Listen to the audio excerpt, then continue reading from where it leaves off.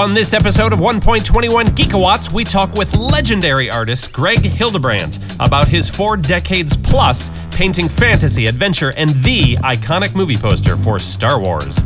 Speaking of the galaxy far, far away, David Sisko and I talk about the newly announced 4th trilogy, and Lulu French reviews Stranger Things Season 2. Now, straight from the Jundland Wastes on Tatooine, they're lovely this time of year. This is 1.21 Geekawatts.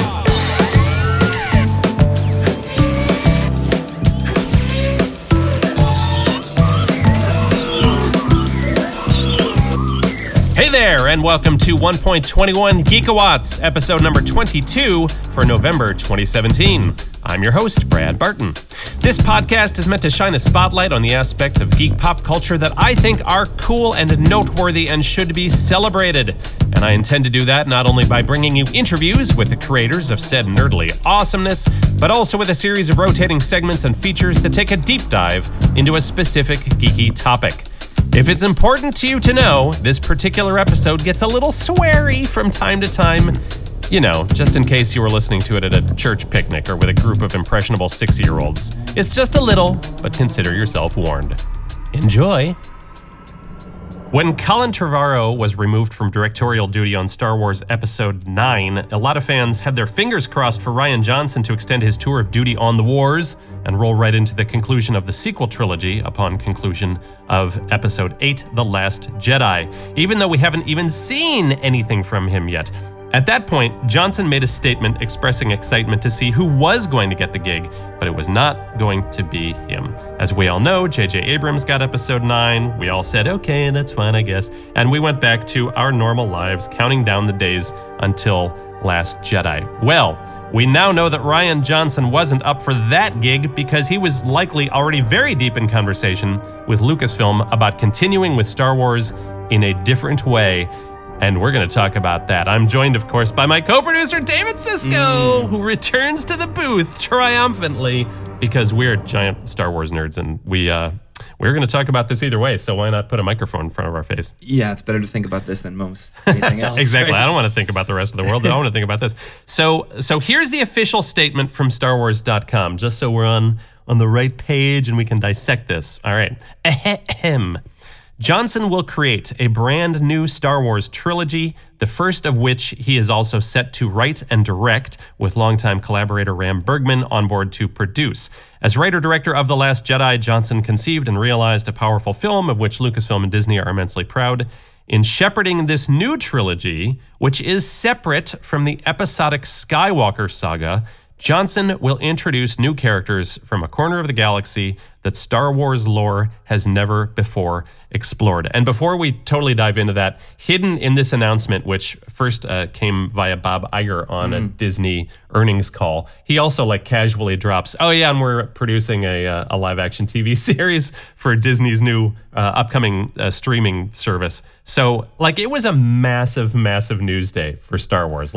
Well, let me ask you this. Was Rian Johnson having trouble on The Last Jedi? No, by all reports, it's been smooth as silk. Or wasn't it like he wanted to finish it up and there was some kind of, there was no tension whatsoever? Because that was a surprise for me. He gets not one movie, he gets 3 more. Yeah, exactly. Which leads me to believe that is this not if nothing else, is this not a massive vote of confidence for Rian Johnson for The Last Jedi? Yes, and they're also probably thinking about his past films and how they kind of reach children, right? Or the next generation coming up. Because they wouldn't be making this for older people because they'll be gone. Yeah, maybe, although his track record, it's interesting, as with a few of the directors that have been lined up for the Star Wars movies under the Disney age, they've come from relative obscurity in some cases. They've been smaller independent films or films that are known but are almost cult, and I think that's the case with Rian Johnson. So with Looper and Brick, were sort of his big, sci-fi fans know Looper or should, but still a lot of people have not seen it necessarily. I'll admit I've never seen Brick. I hear awesome things about it, but Looper changed my life. Yeah, Looper's amazing. Yeah. But so this clearly. Let me ask you this. Yeah, now. Go ahead. So who are the writers? Who's going to be on these? Do they have anything worked out? correct? Not yet. All So we know nothing. is we know that the first one of this new trilogy is his.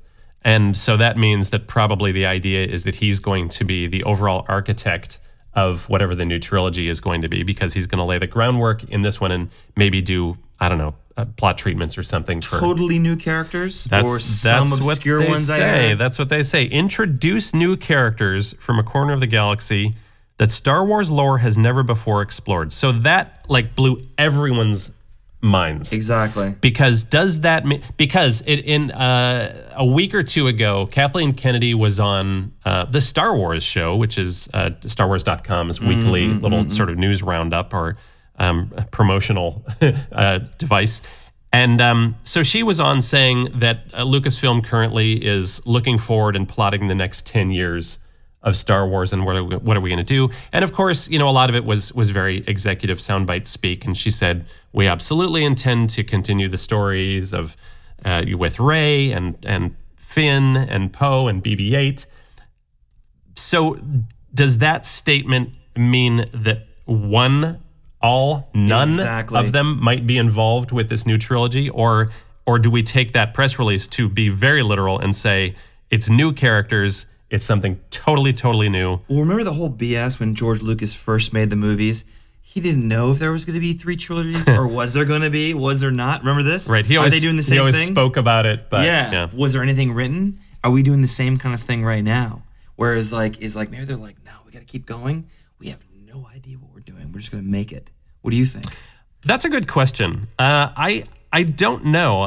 And when they talk about a brand new corner, or more specifically, when they say that it's separate from the episodic Skywalker saga, which I think that I don't know if that's just someone writing a press release or if they just basically said or confirmed that someone's a Skywalker. Well, there's this. The other thing, too, is is it essentially going to be still about what? The Force. Right. This is what we're really talking about right now. Are they going to get rid of the energy field that surrounds and binds us? Penetrates us, brings the galaxy. Yeah. Correct.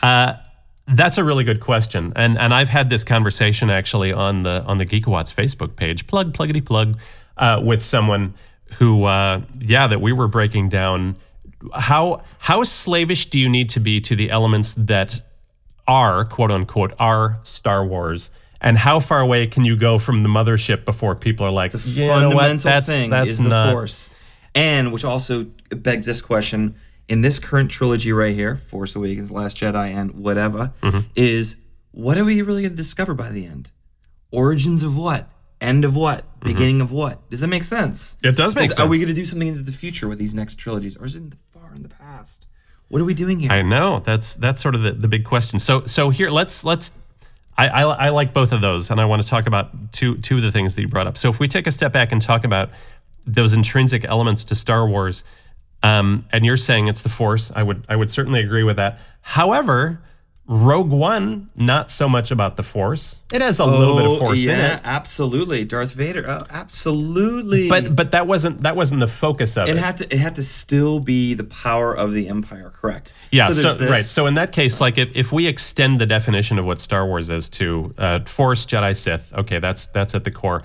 But, is it enough for a Star Wars movie to be about hero's journey? Is it enough to say, this is set way on the outer ridge of the galaxy and the Empire is there, but really it's not about the galactic conflict? Is it about rebels? Is it about smugglers and bounty hunters? I mean, sometimes it's about the storyteller or the person that was there, which was the droids. Right. It's there's always got to be a little storyteller, right? I was there. Is it about trade conflicts? No, Siska? never. It never was. It was never about been. trade. All right, just checking. Yeah, just exactly. checking. So that's sort of an interesting thing to be like, what is it? What if it's about, I don't know, some rando dude? The one thing I hope they never do is in Star Trek when the old people meet the new people in some kind of weird gross. Whales in the sea. I don't want this is never going to happen. I don't want I don't need time travel stuff. You understand what I'm saying, right? But okay, so let's segue though into though I think we're in agreement that we don't ever want to somehow Rey met young Anakin. Blah, don't care. But what if this new trilogy took us to if we really jumped somewhere on the timeline and went far future or far past on the Star Wars line.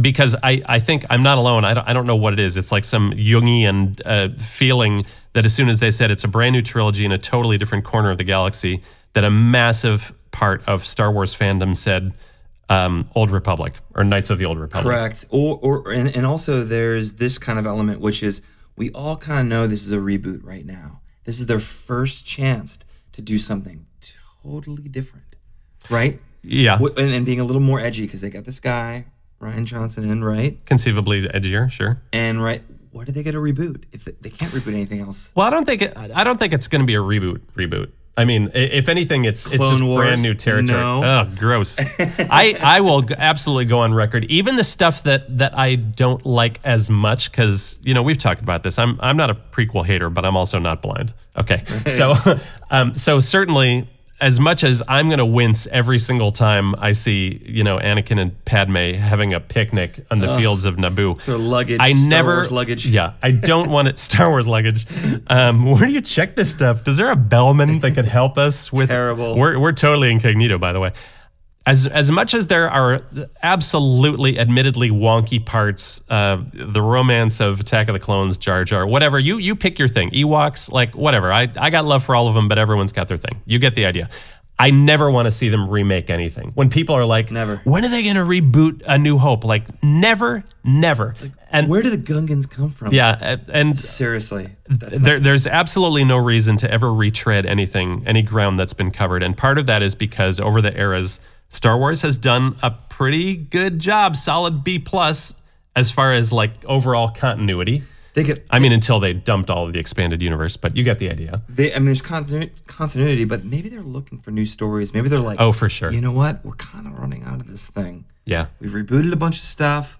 We've explored all the good stuff. Where are we going to go with this? Mm-hmm. Yeah, I agree. They've got to be looking for new territory, which I think is smart. Whether that is on like an offshoot of the current, where we are currently in the timeline, whether it's in the past or something. Because to your point, I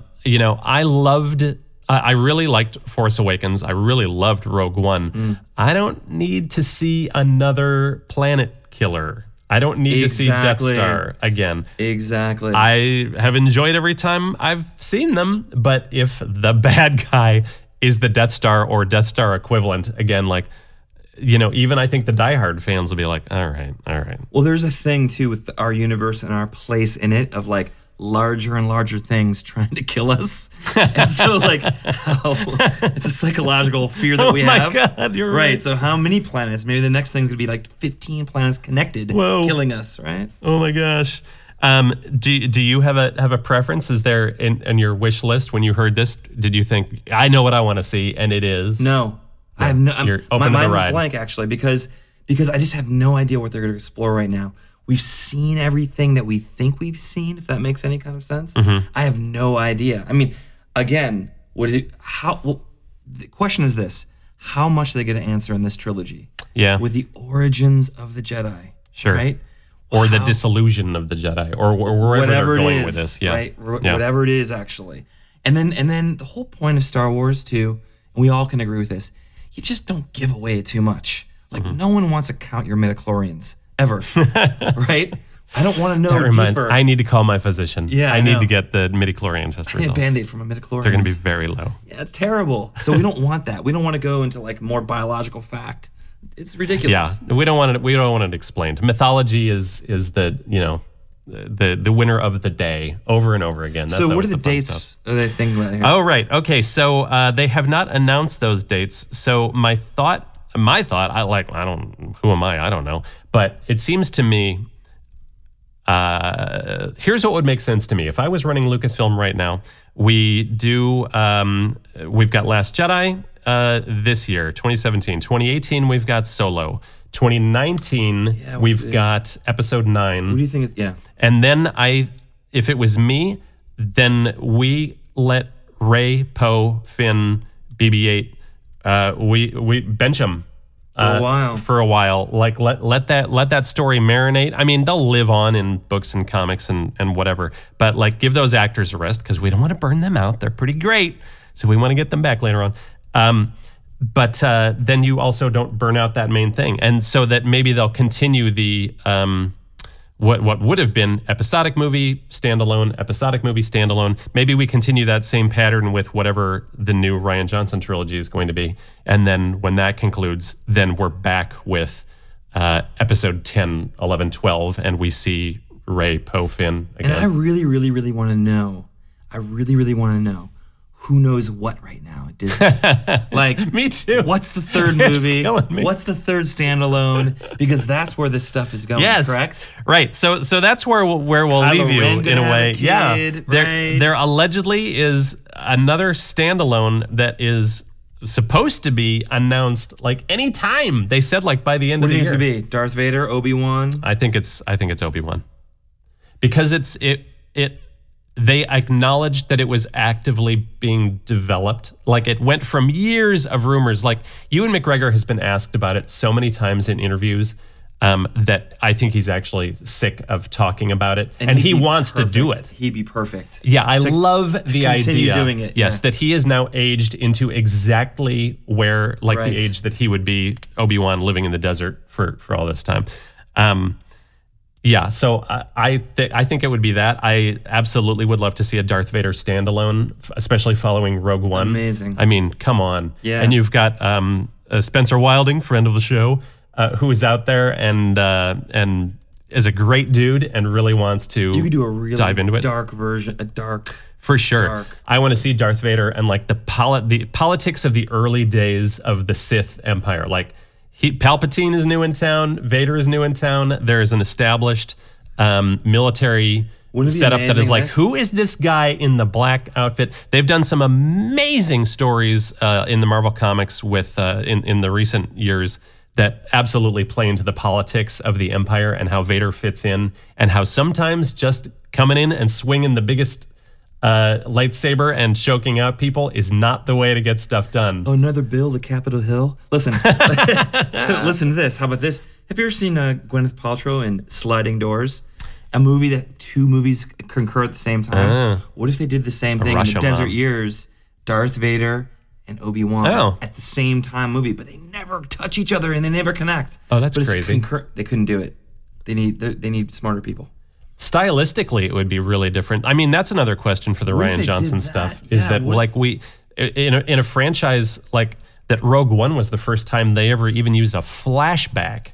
You know, that Last Jedi was the first. Like even the flashbacks there were like Rey's vision. You know, so like there are lots of things, lots of tropes that happen in films normally that typically don't happen in Star Wars. Are we going to start doing that? I mean, does it matter? Who knows? I mean, that we all were communally freaking out that there wasn't even an opening crawl in Rogue One. I've never even seen a toilet in Star Wars, I mean, let alone tropes. There's no using of the bathroom in Star Wars. So briefly, before we depart, there's this live action TV show, by the way. What? Yeah, that's maybe for another discussion. I think that is. Other than it is happening, so everyone spin your wheels. I'll tell you what, if you have an idea, to your listener, of what that TV show can be, should be, what you want it to be, then you should post that on the Geekawatts Facebook page, and I promise you I will get into a deep discussion with you about whether it should be X-Wing Rogue Squadron, sick, if it should be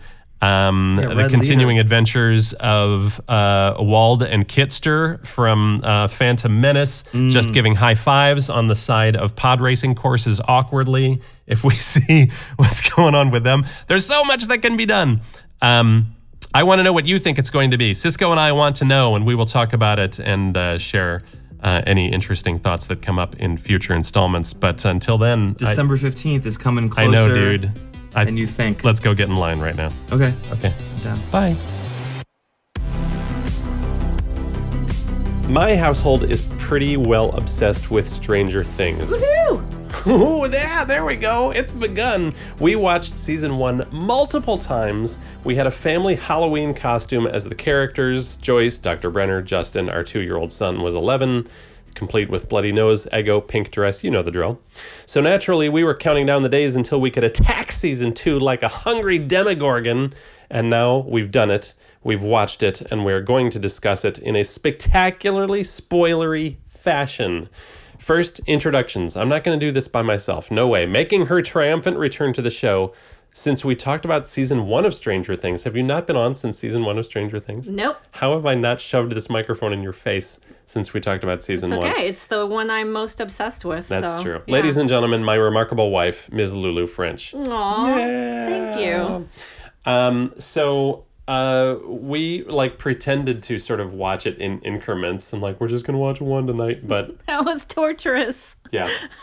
Because our older son had to watch it with us, and he has school, so we couldn't binge watch multiple episodes at night. So we had to watch one at a time until finally we had a Friday, we're doing it till the end. Yeah, and then we binged like any good red-blooded American with Netflix should. It felt good. It felt good. Felt really good. So let's talk about season 2. Let's start with some of the writing and performances. Which, as always, were wonderful, awesome. So good. We were just talking a little bit about the idea of playing into expectations and defying them simultaneously, which is something pretty cool, what Stranger Things has always been able to do, I think. Yeah, I mean, the storytelling is excellent. And as the story is going along, you are expecting certain things to happen, Right. like the reunion of Mike and Elle at some point. But with everything, I feel like the Duffer Brothers really take their time with everything. Yeah. With every scene, with every moment, there's nothing that's rushed. We were even talking about how with the snowball, that it was a really long scene, and there Yeah. was so much that happened, and they could have so easily just wrapped it up like that, like any 80s movie would. But as we discussed, this is not a movie, this is TV, so they really can take their time with the characters and the dialogue. And yeah, so I think that's what we meant by just defying. Yeah, the expectations, but Right, playing yeah. into them also. And I want to Yeah. comment about the difference between it being TV and movie also is that the Duffers have nailed the art form of sequential storytelling on TV, because really this thing is a movie. I mean, it plays out over the shortest amount of time in a way. I mean, at least when we really start to get into it, and could easily be a movie, just as season 1 could have easily have been a movie. But they know how to, if they were DJs or something, hitting the post on a song, these guys know how to end on a cliffhanger. They know how to cater to binge watchers, that you hit oh, there's something in Justin's trash can. Oh, 11 just walked in the door like a badass. Or Yes. whatever that, well, we've got to watch more. It's torture to walk away from this. It's not nothing is ever tied up in a perfect bow. It satisfyingly concludes. It is so satisfying. I mean, the end of season 1 and season 2 were both very satisfying for me as a viewer. And endings are tough, right? Endings are hard. Especially with a franchise that you love. I mean, they don't always get it right, with Yep. certain franchises. I feel like with Harry Potter, it just felt really good. You could put that final book down, all right, I'm satisfied Yeah. with this. And Stranger Things 2 felt the same way, very satisfying. But of course, they have to have a cliffhanger in there as well, because the Duffer Brothers have talked about how they want this to be able to continue for several years. Yeah. So it wrapped things up, but still left you with questions at the same time. Like Brenner. I mean, we didn't have to know. I didn't have to know where he was at the end of season 2 to feel Right. like a satisfied viewer. Yeah. Right. But I'm kind of, I'm tickled that he's still Oh, out there. Yes, I am. delightful. I'm pleased. I'm like, Brenner's on the run. yeah. Exquisite. Oh, this is something to explore next time. So Right. yeah, I'm grateful for that. Let's talk a little bit about some of the honest moments. So much of the show is because it's fun, it's ridiculous. Justin running around swearing constantly. Son of a bitch! Now I've got to bleep. Oh, or do I? You don't need to No, we bleep don't. that. No, we don't. It's a brave new world for 1.21 gigawatts. We're going to swear. But so sometimes the honesty, though, that comes through, and I'm going to kick this one off by bringing up when Mike finally realizes that 11 has been around the whole time in Hopper's cabin, and the scene between he and Hopper when, he just wants to... He's so he doesn't know what to do with his emotions. He's so angry, and there's this kid who's beating up like the sheriff in town as much as he can, and that Hopper like lets him, like takes the hits and hugs him, like how they hug it out. It's so good. It feels so satisfying in a show that sometimes, and I don't mean this in a negative way, but a show that sometimes is going to be about the mythology or a stylistic way to do the upside down or the, you know, wallow in the 80s references or something. When it gets real emotionally, oh boy. Yeah, and that goes to what we were talking about earlier, how they really take their time with certain moments to keep it grounded. Yeah. You know, it stays grounded and the characters stay real because they allow themselves to have these moments that, you know, are not about the mythology or the plot, but really about, you know, what the characters would go through emotionally, you know, in a real life situation. We had new characters in season 2, some new wonderful faces to meet. Yeah, it was fun. Which were pretty cool. You know what? Speaking of playing into expectations and defying them, Paul Reiser. I'm starting with Paul Reiser because even just casting him immediately makes you think like, all right, I know what this guy is. And I thought that was cool, and that like he's the guy who works for the shady organization, and so we're constantly expecting him to like have some heel turn, like, oh, he was the bastard the whole time. Right, yeah, he turned out he wasn't a And he total wasn't. bad guy. No. Yeah. Not totally. Which again is very real, right? Yeah. Shades of gray, Right. It's not black or white. And when you told me about the parallels between Paul Reiser in Stranger Things 2 and him in Aliens. Yeah. In Aliens. Right. It was like, oh wow. Absolutely. This is such brilliant Yeah, casting. he's the company guy who's like, look, I know you don't want to go back in there, but Ripley, I think we need you to go in. Right, and... let's watch the radar together. Exactly. Let's just watch these monitors as the soldiers clearly take care of the danger. Oh, crap. Yep. Yeah, for sure. Other new characters. Oh, Bob. Sean Astin. Oh, I love Sean Astin so much. I mean, who doesn't? I've loved him since the 80s. Whoa. I loved him. It's a long time. Yeah, Goonies. I can vouch. Your locker is cute. covered with pictures of Sean Astin. It is. So he was great, and now he is gone. And he was another one that we had theories, like he's totally, I know I had my moment at least, like, yeah. I think he's a spy. I think he's working with the bad guys. He wasn't.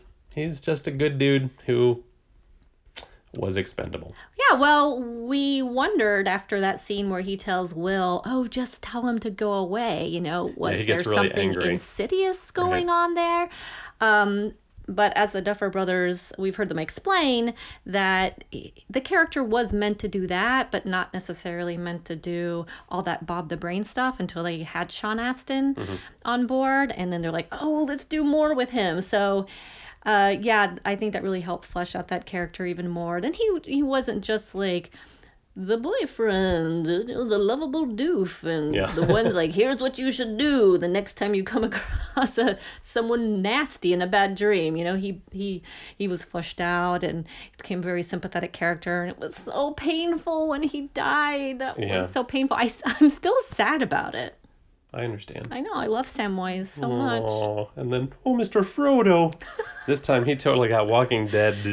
He did. That was straight up Walking Dead. Yeah, it really was. He but got is shoved. that a Night of the Living Dead thing? Because I'm not as familiar with that movie as you are. Well, I'm not even super Because familiar. that is a poster that is Evil Dead. featured. Oh, Yeah, Evil Dead. I don't know. I got it wrong. Can't believe it. Someone take my Stranger Darn it. Things Your fan card nerd away. card has been revoked. Oh man. So we also had a new kid to join the team. That's Max, Max. She was cool. She was fine. I feel like we need to see some more for her. I think we're on the same page. Because this, Having not discussed it, we're both looking at each other like, yeah, like we're I've, fine. I've got nothing against Yeah, her. exactly. But her role in this season was like, it took her the whole season to be like, oh, it's all real. Now I get it. Like, okay, now she's part of the team. And Right. whatever. Well, she's part of that love triangle. Yep, she's part of Love So Triangle. She served a purpose there. Yeah. I like that you were actually like using your fingers to demonstrate the triangle, This which is was a triangle. more like a dodecahedron.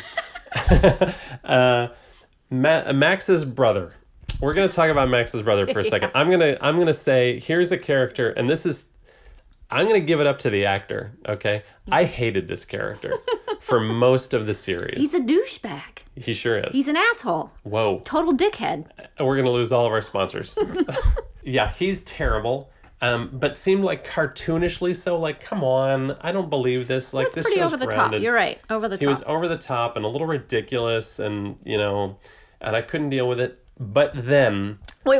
Are you Okay. gonna talk about the scene with his father? oh no, let's do that. Go ahead. Oh yeah, because then again, it grounded Yeah. it. It grounded. It gave the motivation.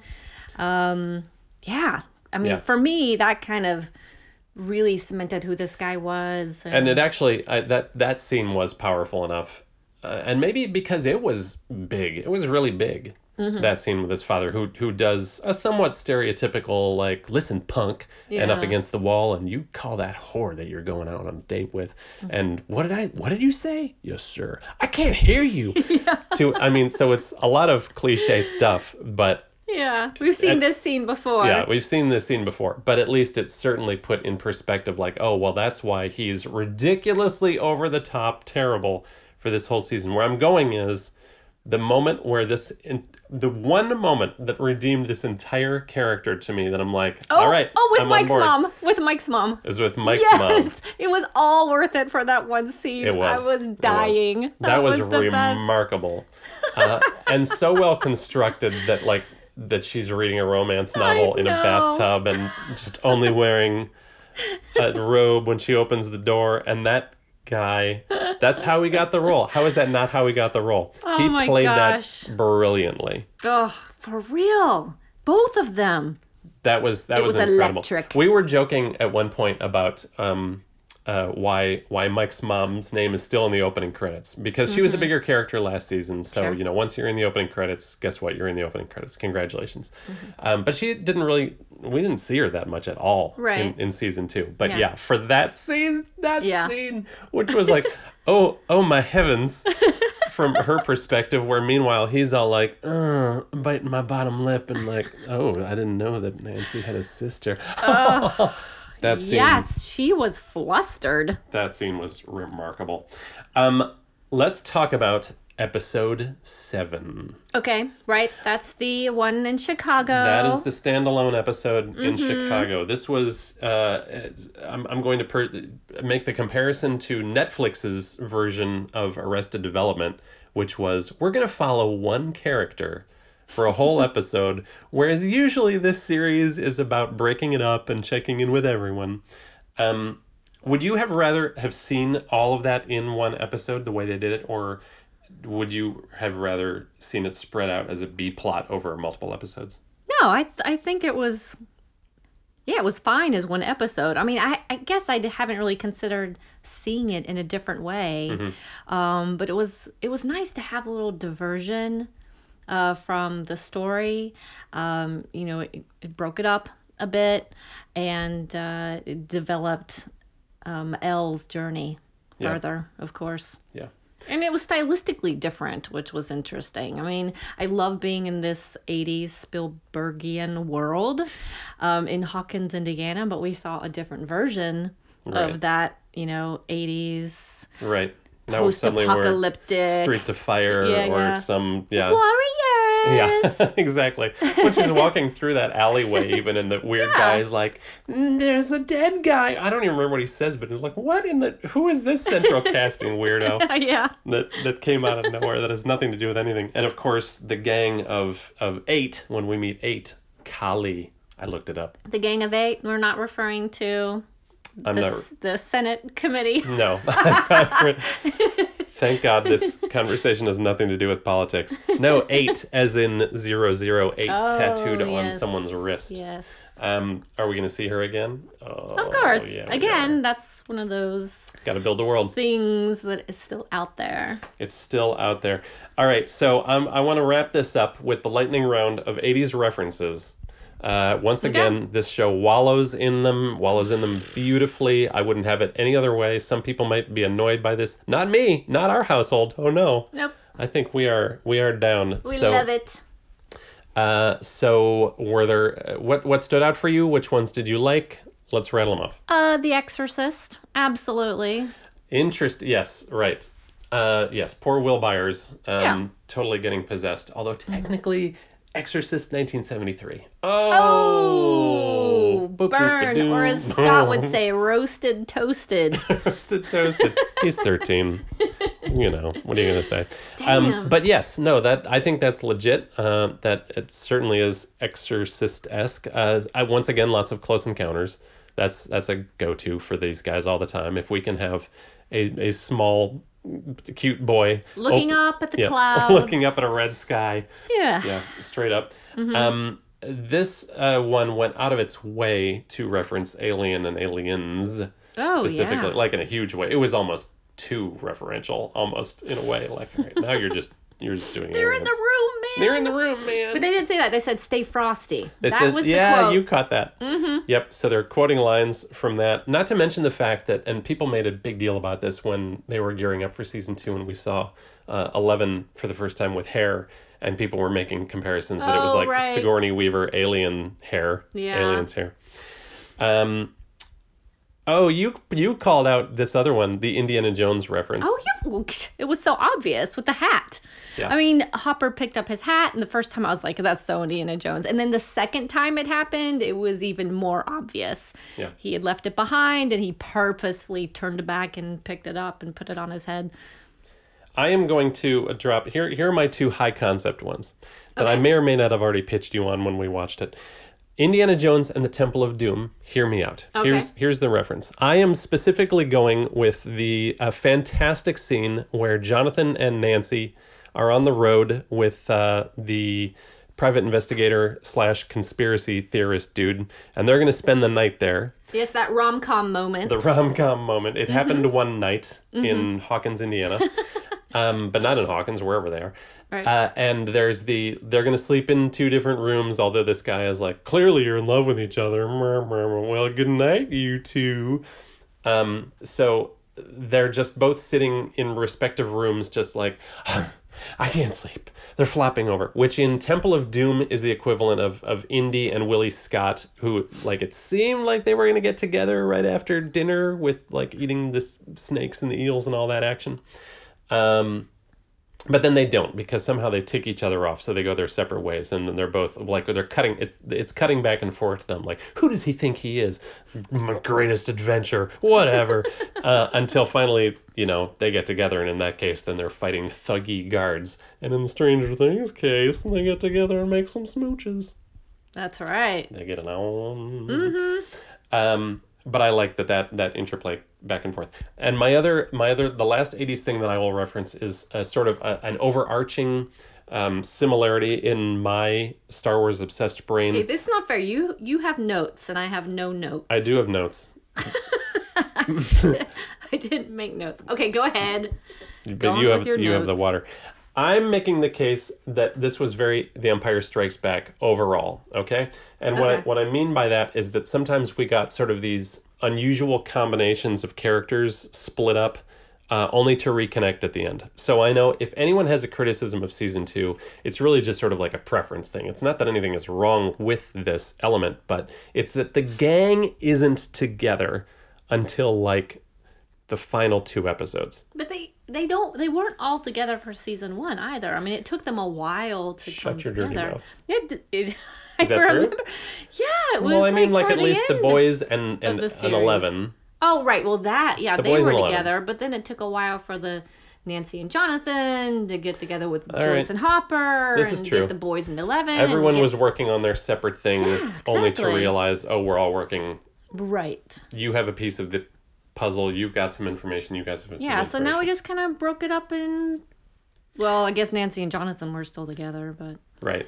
Well, this one seemed interesting because it was sort of like weird combos. So like if Empire Strikes Back is, we're going to send off Han and Leia. They're going to be together. We but forgot to also- mention Stand By Me. Oh, Stand By Me. Yeah, speaking of weird combos, which would be like Dustin and Steve. Dustin, it's right. That's what I'm thinking of. Yeah, Right? which was the Stand By Me moment of them walking down the Yes. railroad Oh, tracks. Lord. Yes. That was, yeah, another super Stand By Me. And then especially when you had all the kids together, like when Max and Lucas joined that little gang.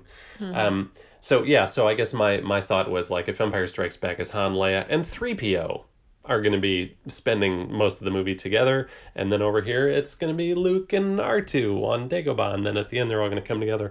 And so then we've got Steve and Dustin together for huge swaths of time, which is amazing. That's amazing. Yeah. That little love affair. So good. Wonderful. We can't wait to see more. I suppose that we are got to dive into Netflix's Beyond Stranger Things after show to listen to host Jim Rash and the cast and creators talk about the show and break it down for us. Yep. I think, so if you'll excuse us, we've got to start binging again. Thanks, Lulu. You're welcome. Bye. Bye. I'm going to make a bold statement and say that everyone, yes, everyone who is a consumer of pop culture has been exposed to the work of illustrator Greg Hildebrandt. I say that partly because he's been working for over 40 years creating a metric ton of art in a variety of genres, but also because he and his twin brother Tim were responsible for creating the world-famous movie one-sheet poster for 1977's Star Wars, the original. You know, the one with Luke Skywalker's lightsaber thrust to the sky, Leia brandishing a pistol just below him, the droids and Darth Vader looking on. That one. The one that you've seen a million times and it's been parodied a million times. That's the one. I've been a fan of Greg's for so long that I couldn't have been more excited to speak with him in his booth, smack dab in the middle of New York Comic Con 2017. Since 1959, Greg Hildebrandt has been painting imagery that, if we described it as iconic, we still might be selling it short. The subject matter has ranged from sci-fi to fantasy to superheroes to westerns, pin-up, religious imagery, you name it. But when he and his twin brother Tim created a series of Lord of the Rings calendars in the late 70s, as well as the original movie poster for Star Wars in 1977, the legend of the brothers Hildebrandt was cemented. Greg, welcome to 1.21 Gigawatts. Nice to be here. So, as I said before, of course, that was all kinds of gushing, but for people of my generation, we've grown up with some of these things. Needless to say, the Lord of the Rings calendar and the Star Wars poster, which is iconic not just to Star Wars fans, but to everyone who appreciates that sort of thing. And thanks to a little bit of a preview, I understand that Young Frankenstein has a lot to do with the Star Wars poster. Yes, it does. Yeah. In a way. Like, Tim and I have been doing a lot of illustrating for about 7 years. A little bit of everything, for Golden Books, advertising art, down to a toilet training book. And some of that was getting a little monotonous, so we decided, well, let's go after movie posters. It's a little more dramatic or romantic or something. So in those days, you could pick up the yellow pages and look and find an address of somebody's telephone number and call them. And we did that to this ad agency in New Manhattan. And they said, yeah, come on in, show your portfolio. So we went in and we walked into this guy's office, and there was a bunch of paintings sitting around for Young Frankenstein, Mel Brooks' Young Frankenstein. And I said, wow, what's this? And he said, are you a Mel Brooks fan? I said, yes, I am. And I'm a fan of the old Universal Monster movies. And so, yes, he was doing a black and white movie, Brooks, and it was going to be with the old, the guy that did the effects and the Tesla machines from those early films. So I had to do a painting. And these guys said, well, there's no budget left. These are the paintings. This is it. And they're all being shipped off in the morning. And so I said, I don't care, we got to do a painting. So Tim and I, they said, fine. They gave us a bunch of 8x10 glossies out of the movie. Tim and I worked out the layout, the setup on the way home on the train from New York to New Jersey, where I live, and Tim lives. And by the time I got to my house, it was all set, and we painted the picture, and we painted it overnight, brought it back in the next morning. These guys were kind of flabbergasted that we could work so fast. Now, the long story short was, they didn't use that painting for the film, but then now in the intervening years, the next year or two, we became famous for illustrating the Lord of the Rings. So we had a kind of a global fandom for fantasy. And then in '77, the ad agency called us, the same agency called us back and said, hey, you guys, you got to help us. We have this movie that we need a poster for because the director isn't satisfied with the poster he has. And I said, what is it? And they said, it's some kind of a science fiction movie. Right. And they didn't know what it was. They had not seen it. So I said, fine. So we jumped on the train, came into the city. It was the Star Wars job. So we went over the whole thing with them. Tim and I went home, painted it in 36 hours. And like, it's 40 years later, and the the picture is still around. I kind of jokingly say to everybody, if I knew it was going to last so long, that painting, I would have spent 2 more hours on it. Well, that's pretty fascinating in that Star Wars, and I'm guessing probably plenty of jobs since then, came about largely just because you guys were able to knock this stuff out fast. Well, yeah, part of it is knocking things out fast and maintain and definitely keeping the deadline, matching a deadline that everybody needs because it's all set and ready to go. We all know this. And maintaining a certain level of quality. It has to be there. So that was always and not be temperamental. You know, Sure. The artist cannot be temperamental. You just do the job. You do it to the best of your ability. Yeah. And yeah, we got a lot of work. We were constantly busy. Absolutely. You've no doubt influenced so many artists, particularly in sci-fi and fantasy. What artists were inspiring you when you were beginning your career? Which was sort of a secondary career, right? Because you began, as you said, in documentary filmmaking. Well, I began actually in Detroit, Michigan, where I was born and raised at a film company, an industrial film producer, the Jam Handy organization. Look it up. It's very interesting. It's the biggest industrial film producer in the country, named by the man for himself, Jameson Handy. Now, Mr. Handy started in New York in the Bray Studios in the silent days with the Fleischer brothers, Max and Dave Fleischer, and they were friends. And they went their separate ways. Fleischers went into theatrical with Betty Boop and Popeye and those magnificent Superman shorts of the 40s, and also feature a couple of features, Gulliver and Hoppity Goes to Town. But then Mr. Handy went to Detroit and started training films and industrial films, and they did films for the Air Force, for the Navy, U.S. SEAL, Campbell Soup, all kinds of people. Well, Tim and I started there at 18 years old in 1958. We got out of high school, got the Army out of the way with 6 months active duty, a reserve program, then went to art school for 6 months because we wanted to be animators at Disney.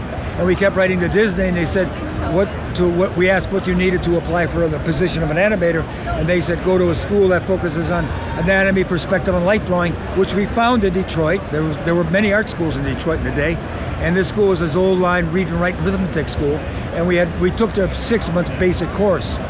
But then my dad, who worked at Chevy, now he had started in the stockroom and has worked his way up to the head of office supply for Chevy, had a lot of contacts all over the city with suppliers, and one of them was the Jam Handy organization. So he asked us after we graduated our 6 month art course if we wanted to go show a portfolio at Handy's, and he set up a meeting for us with friends that he had over there in the vice president's office. So Tim and I took our portfolio over there. They took us across the street to the animation department. They hired us on the spot for $1 an hour. So, Wow. well, that was the minimum wage in 1958. Yeah. So we were making $1 an hour. That's like $40 a week. Right. We worked 8-hour days. But I mean, it was like we should have paid them because I was working with these animators from Max Fleischer's studio, and there was a Disney animator there from the old days. So he worked on Fantasia, Dumbo, Bambi, Snow White. So we apprenticed for 6 years at this place, learning all aspects of the business, and then we went on to do documentary film on our own in Detroit, which then led us to come to New York to make documentary films for 6 years. Man. So it's like a crazy career. So we spent the next 6 years doing documentary films for, of all things, a Catholic bishop, Bishop Fulton J. Sheen, who was huge in the 50s, but he had this obsession on making Americans aware of the third world, of global poverty and hunger and injustice. Yeah. So that's what I was hired, and Tim was hired by this bishop to come to New York to make films, documentary films on that subject, which blew our mind because I was this very naive, very naive provincial kid from Detroit, and I'm now in a global mentality of the United Nations, CARE, UNICEF, the World Health Organization, making these films about global conditions. I did this for 6 years.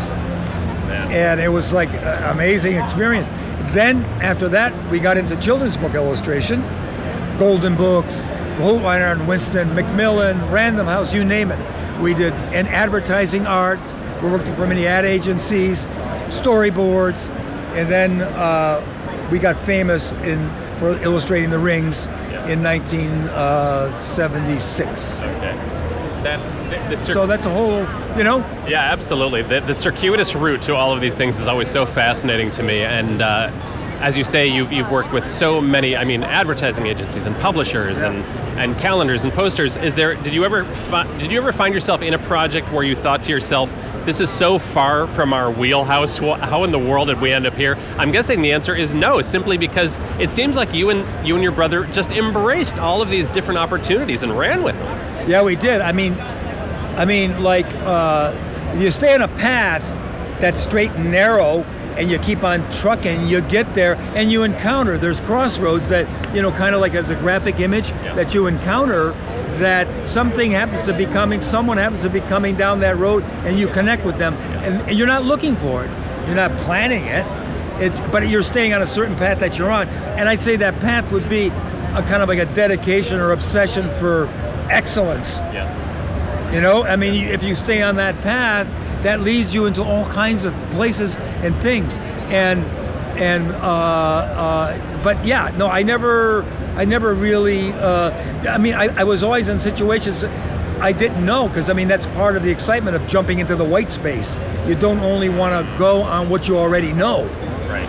You want to gather new, it's easy to only work on the information you've gathered already.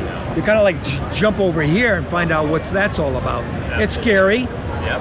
It's because it's uncertain. You don't know if it's going to come off or you're going to make it. But I never hesitated, and Tim never hesitated in doing that. Right. And it's led us all the way along that way.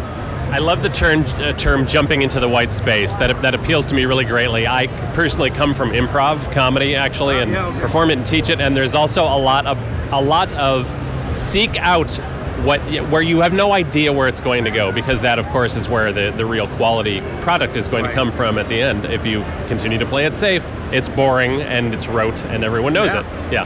Well, there's a Goethe, the German poet.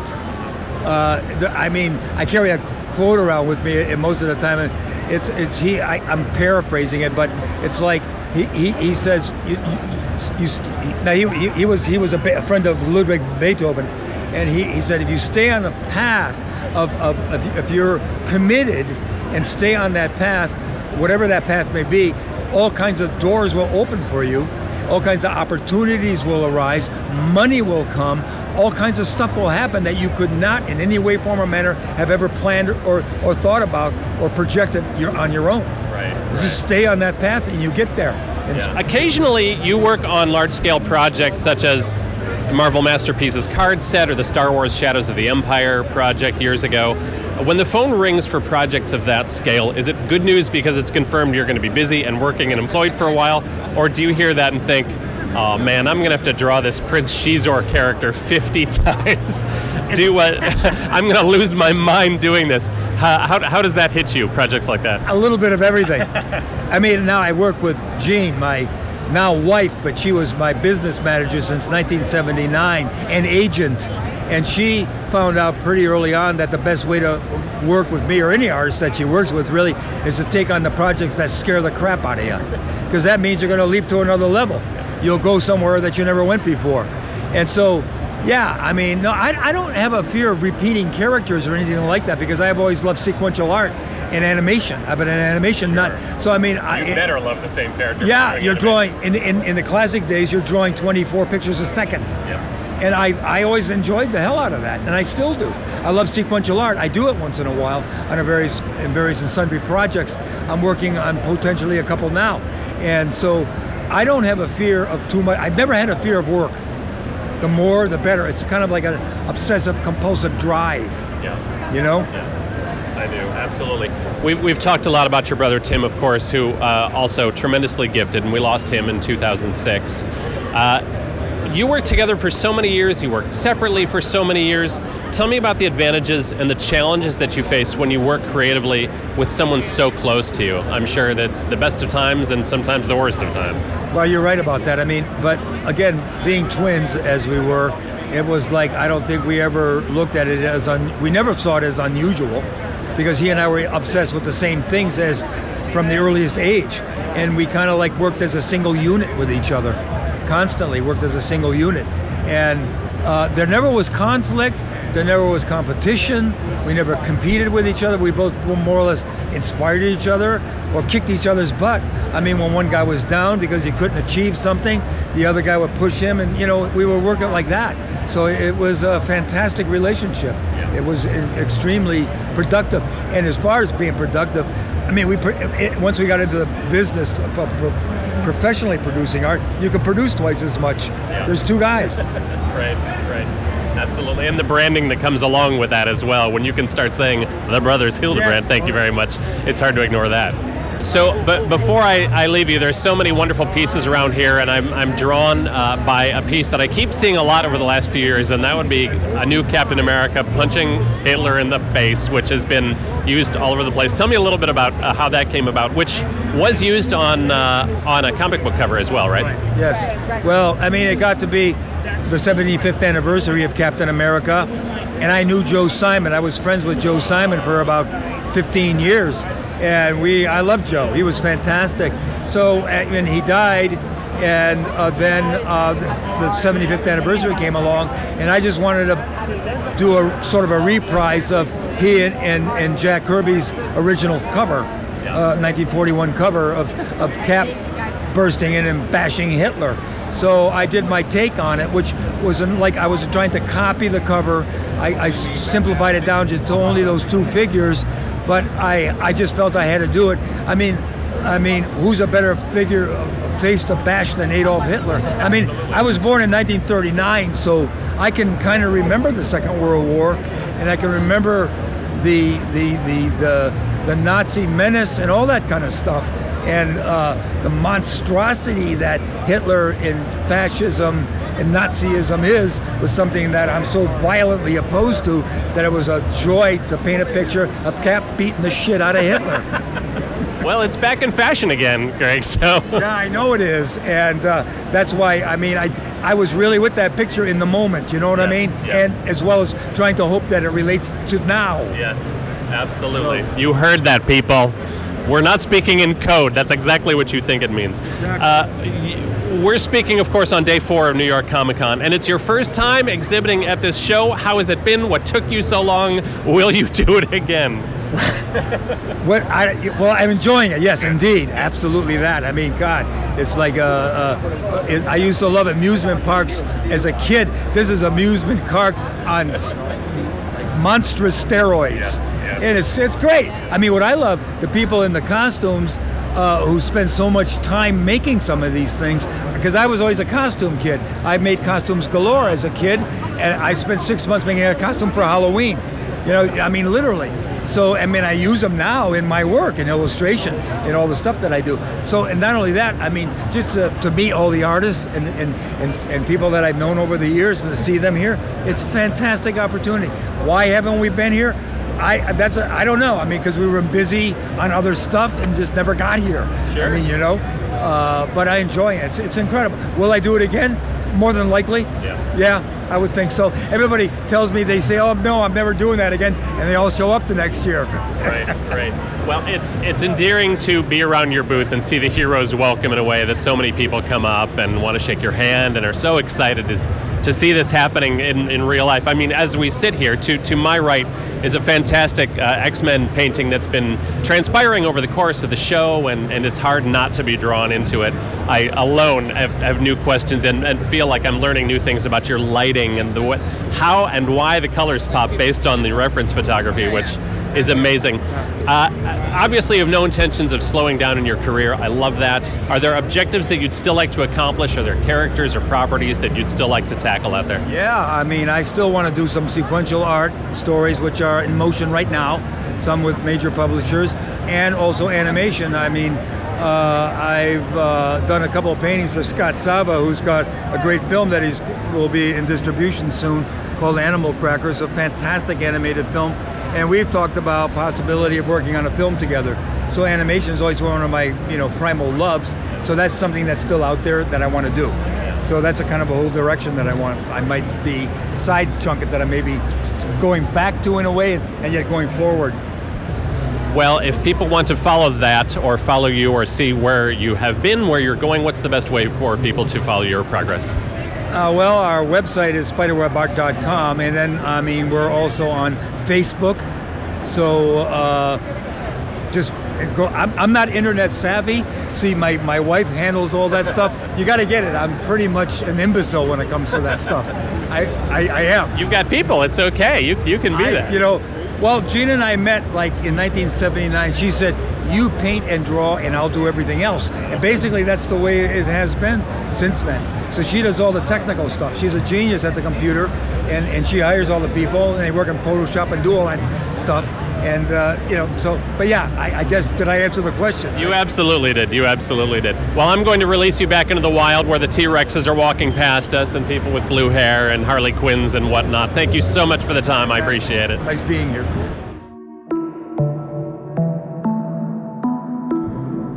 That's it for this episode of 1.21 Geekawatts. Many, many thanks to my guest Greg Hildebrandt and the two people who helped that interview happen in the first place, Gene Scirocco at Spiderweb Art and Dave O'Hare at the Garden State Comic Fest.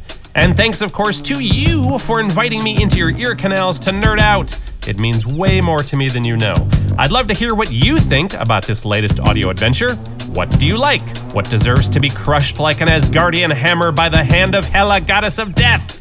You can tell me by leaving me a message at one of the show's many social media channels. They are the 1.21 Geekawatts Facebook page, where you can follow and discuss the latest film, TV, comic book, and genre entertainment news. On Twitter, I'm at 121 Geekawatts, and on Instagram, I'm 1.21_Geekawatts. Plus, you can find all of those feeds in one magnificent destination at the 1.21 Geekawatts website. It has photos, blog entries, every episode to date, newsletter sign-up information, and more. Get thee to www.121geekawatts.com and wallow in the nerdliness. And if you're not already aware, every episode of this podcast is available for free in the podcast section of the iTunes Store. It is so easy to subscribe and never miss a geeky second. And if you're not an iTunes user, you can also find us by searching for 1.21 Geekawatts at soundcloud.com or on Player FM. You know what I'd really appreciate? Whether you're a subscriber or not, you can leave the show a review over on iTunes, hopefully a good one, which will help more people find the show, which would help make me a happy, happy man. It will take 30 seconds and could make such a difference to the team behind this podcast. Huge gratitude to the Imperator of the Impedance, composer and my co-producer David Sisko. You are and remain the best, Sisko. Dear listener, if you enjoyed this travel-sized chunk of geekitude, please share it with a nerdy friend. You can follow, like, etc., all those social media accounts mentioned a few seconds ago, and let people know that you're listening. I'm Brad Barton, and until next time, here's nerd rock band H2 Awesome with our rad-tastic theme song. Thanks, guys. Bye-bye.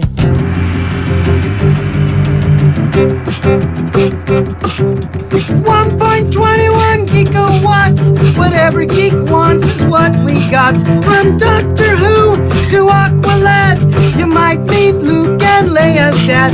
Pop culture that is super rad, hosted by some guy named Brad. It'll rock you to your nylon Cylon socks. 1.21 freaking gigawatts. Take these two over to the garage, will you? I want them cleaned up for dinner. But I was going into Toshi Station to pick up some power converters. You can waste time with your friends when your chores are done. Now, come on, get to it.